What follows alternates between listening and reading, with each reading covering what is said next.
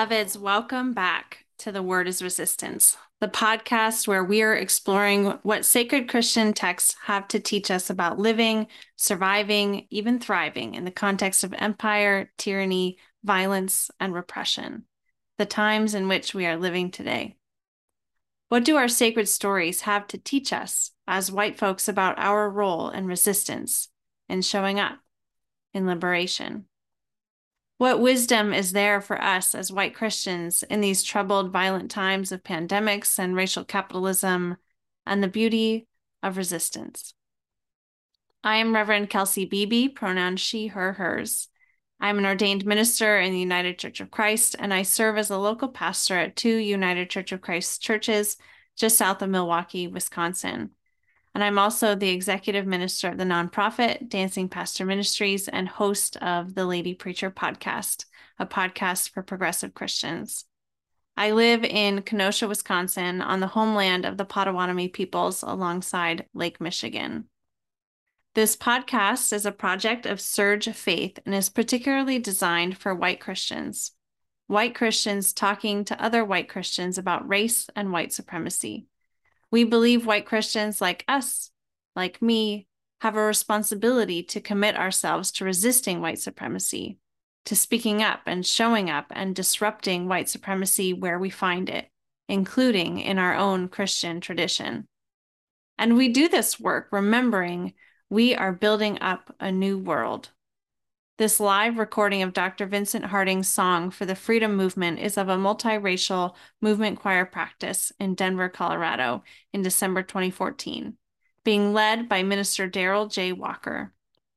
We are deeply grateful to the Freeney Harding family for letting us use the song for the podcast. The word is resistance.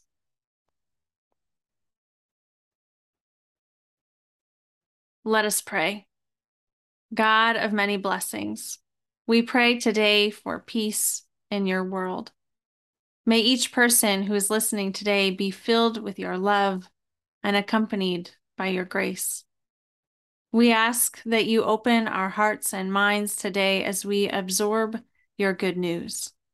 In your name we pray. Amen. We are reading today from the New Revised Standard Version, and I invite you to listen to these words from Hebrews 11, verses 1 through 3.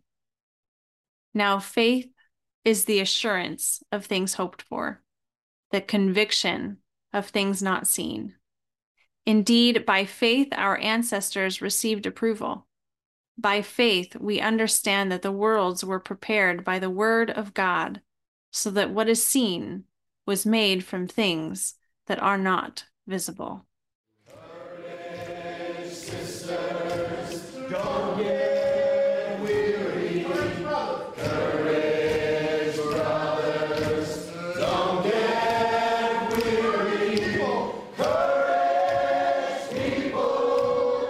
Don't get weary. Friends, we have been spending this season considering the scriptures through a lens of disability justice.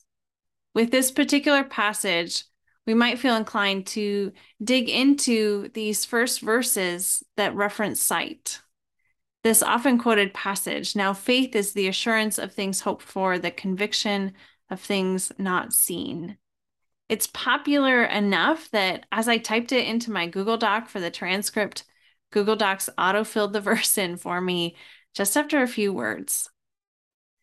These first few verses are about how all the things that we experience in the world today were created by something that we cannot see, which to me means it's about how we cannot physically see God, whether we are someone who has sight or does not have sight. But I might take this a little further and say that everything of this world was created by something we can't just not see, but we cannot sense. We cannot see God, touch God, smell God, taste God, or hear God. On a physical, tangible level, we cannot sense God. Except that we do.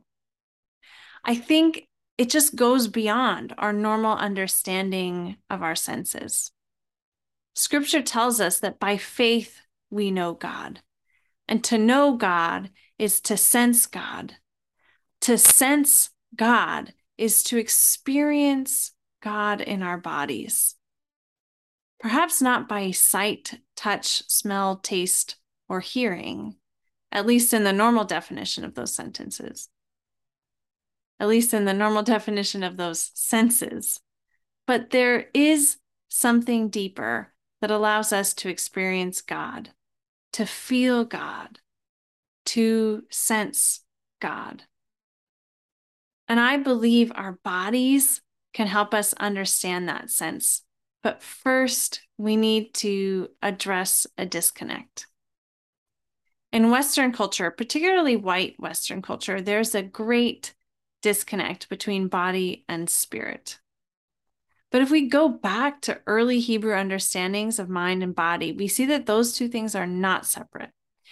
Ancient Hebrew understanding of what it means to be human was that a person is both body and soul conjoined, perhaps with some distinction, but without any separation. For those of us who identify as Christian, it's similar to the aspects of the Trinity. Just as Jesus is of one being with the Creator or the Father, if you're quoting the Nicene Creed exactly, these elements are not separate, they make up the whole.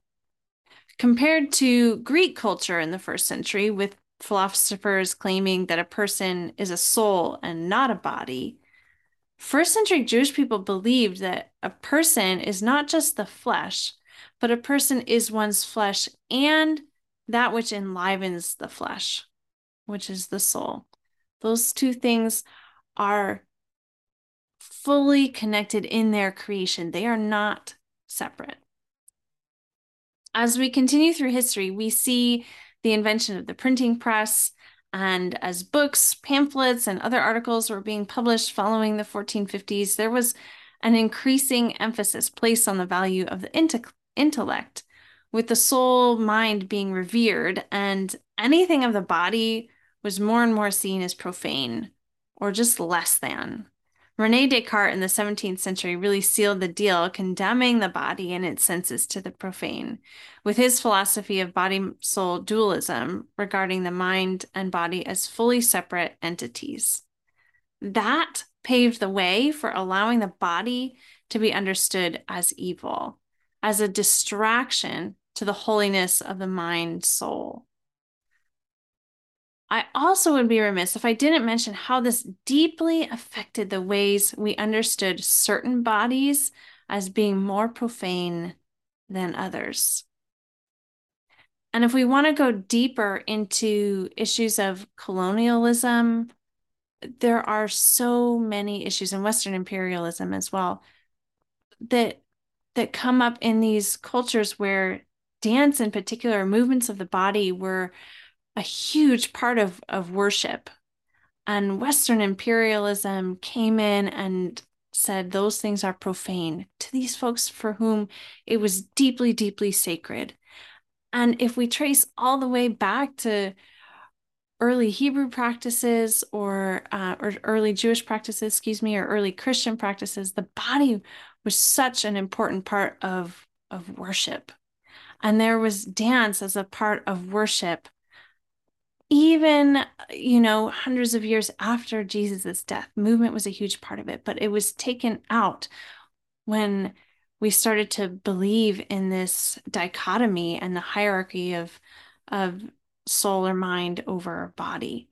And unfortunately, this belief is still present in many, many Christian traditions, especially in white Western culture. But what if we rebuked this idea? What if we embrace our bodies as part of the whole of who we are and allow them to be vessels for how we experience the divine, as vessels that deepen our faith rather than distract from it? Particularly in the world of disability justice, there has been so much work done to reclaim the body, all bodies, as sacred. The idea that God created us in a body, in our body, can be so freeing to embrace. To understand that how we move through the world in our particular body is how our particular soul comes to life and is expressed. As each of us are part of that imago Dei, the image of God in our unique bodies. And so perhaps while we are whittling away the hierarchy of soul body, we can also do away with the hierarchy of bodies. We can do away with the notion that some bodies more closely resemble the divine.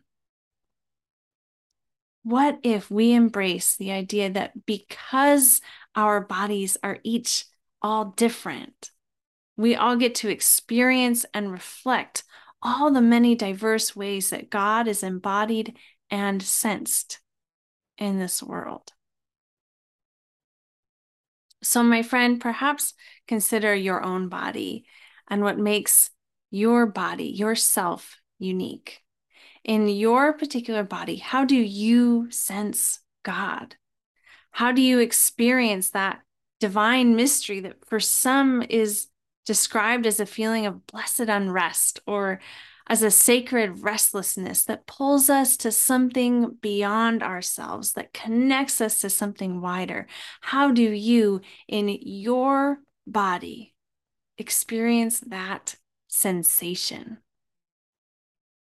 Does it wash over you like a wave, bringing a peaceful stillness to your nerves? Or does it brush up against you like the wind wafting in your hair? Does it taste like a cold tangerine or sweet tea on a hot day that cools your body and softens your soul? Does it feel like dancing? Does it sound like children laughing? Is it like the sensation of a drum beating that you can feel resonating in your body? Does it smell like the lavender bush outside your grandmother's house after it rains? Does it taste like warm apple cider on a cold day, thawing your hands and your heart? Does it feel like goosebumps on your skin that make you feel a little more alert and alive? Does it look like majestic white-capped mountains, or like the blues, pinks, purples, and oranges of a sunset over the hills or the horizon of the ocean? There are so many ways in which we do sense God in our bodies, each of us in a different way. This verse from Hebrews 11 says, "Now faith is the assurance of things hoped for, the conviction of things not seen." But faith is also the conviction of things that are seen, are felt and touched and smelt and heard and tasted.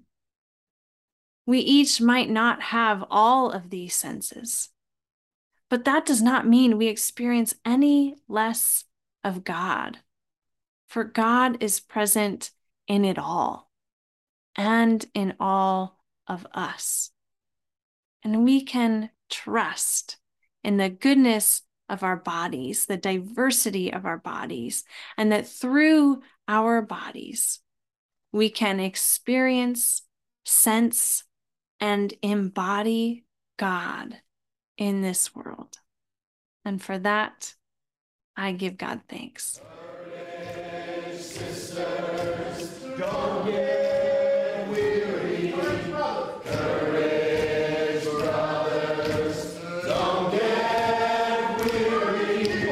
Courage, people, don't get weary. For today's call to action, I invite you to purchase Sonia Renee Taylor's book, The Body is Not an Apology. You can find it anywhere books are sold. Dig deep into the work of understanding how some bodies are valued and others are not.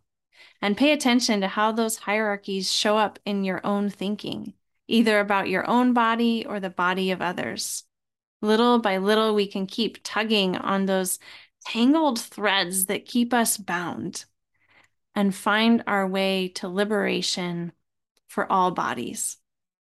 As we close, I want to thank you for being here. Thank you for showing up, for listening, for being a part of this work. Thank you to each person who is part of our recording team at Surge Faith, and thank you to our incredible sound editor, Claire Hitchens, who makes the magic happen every week. And now, my friends, I invite you as we close to receive this blessing. May you go forth into your day, into your week, into your life, knowing that you are one of God's beloved children, that you belong here, that your body is good and sacred. May you sense God within you and around you, experiencing the wideness of God's presence in and beyond your body. May you go forth held in the loving arms of our Creator, our Redeemer, and our Sustainer. Go in peace. Amen.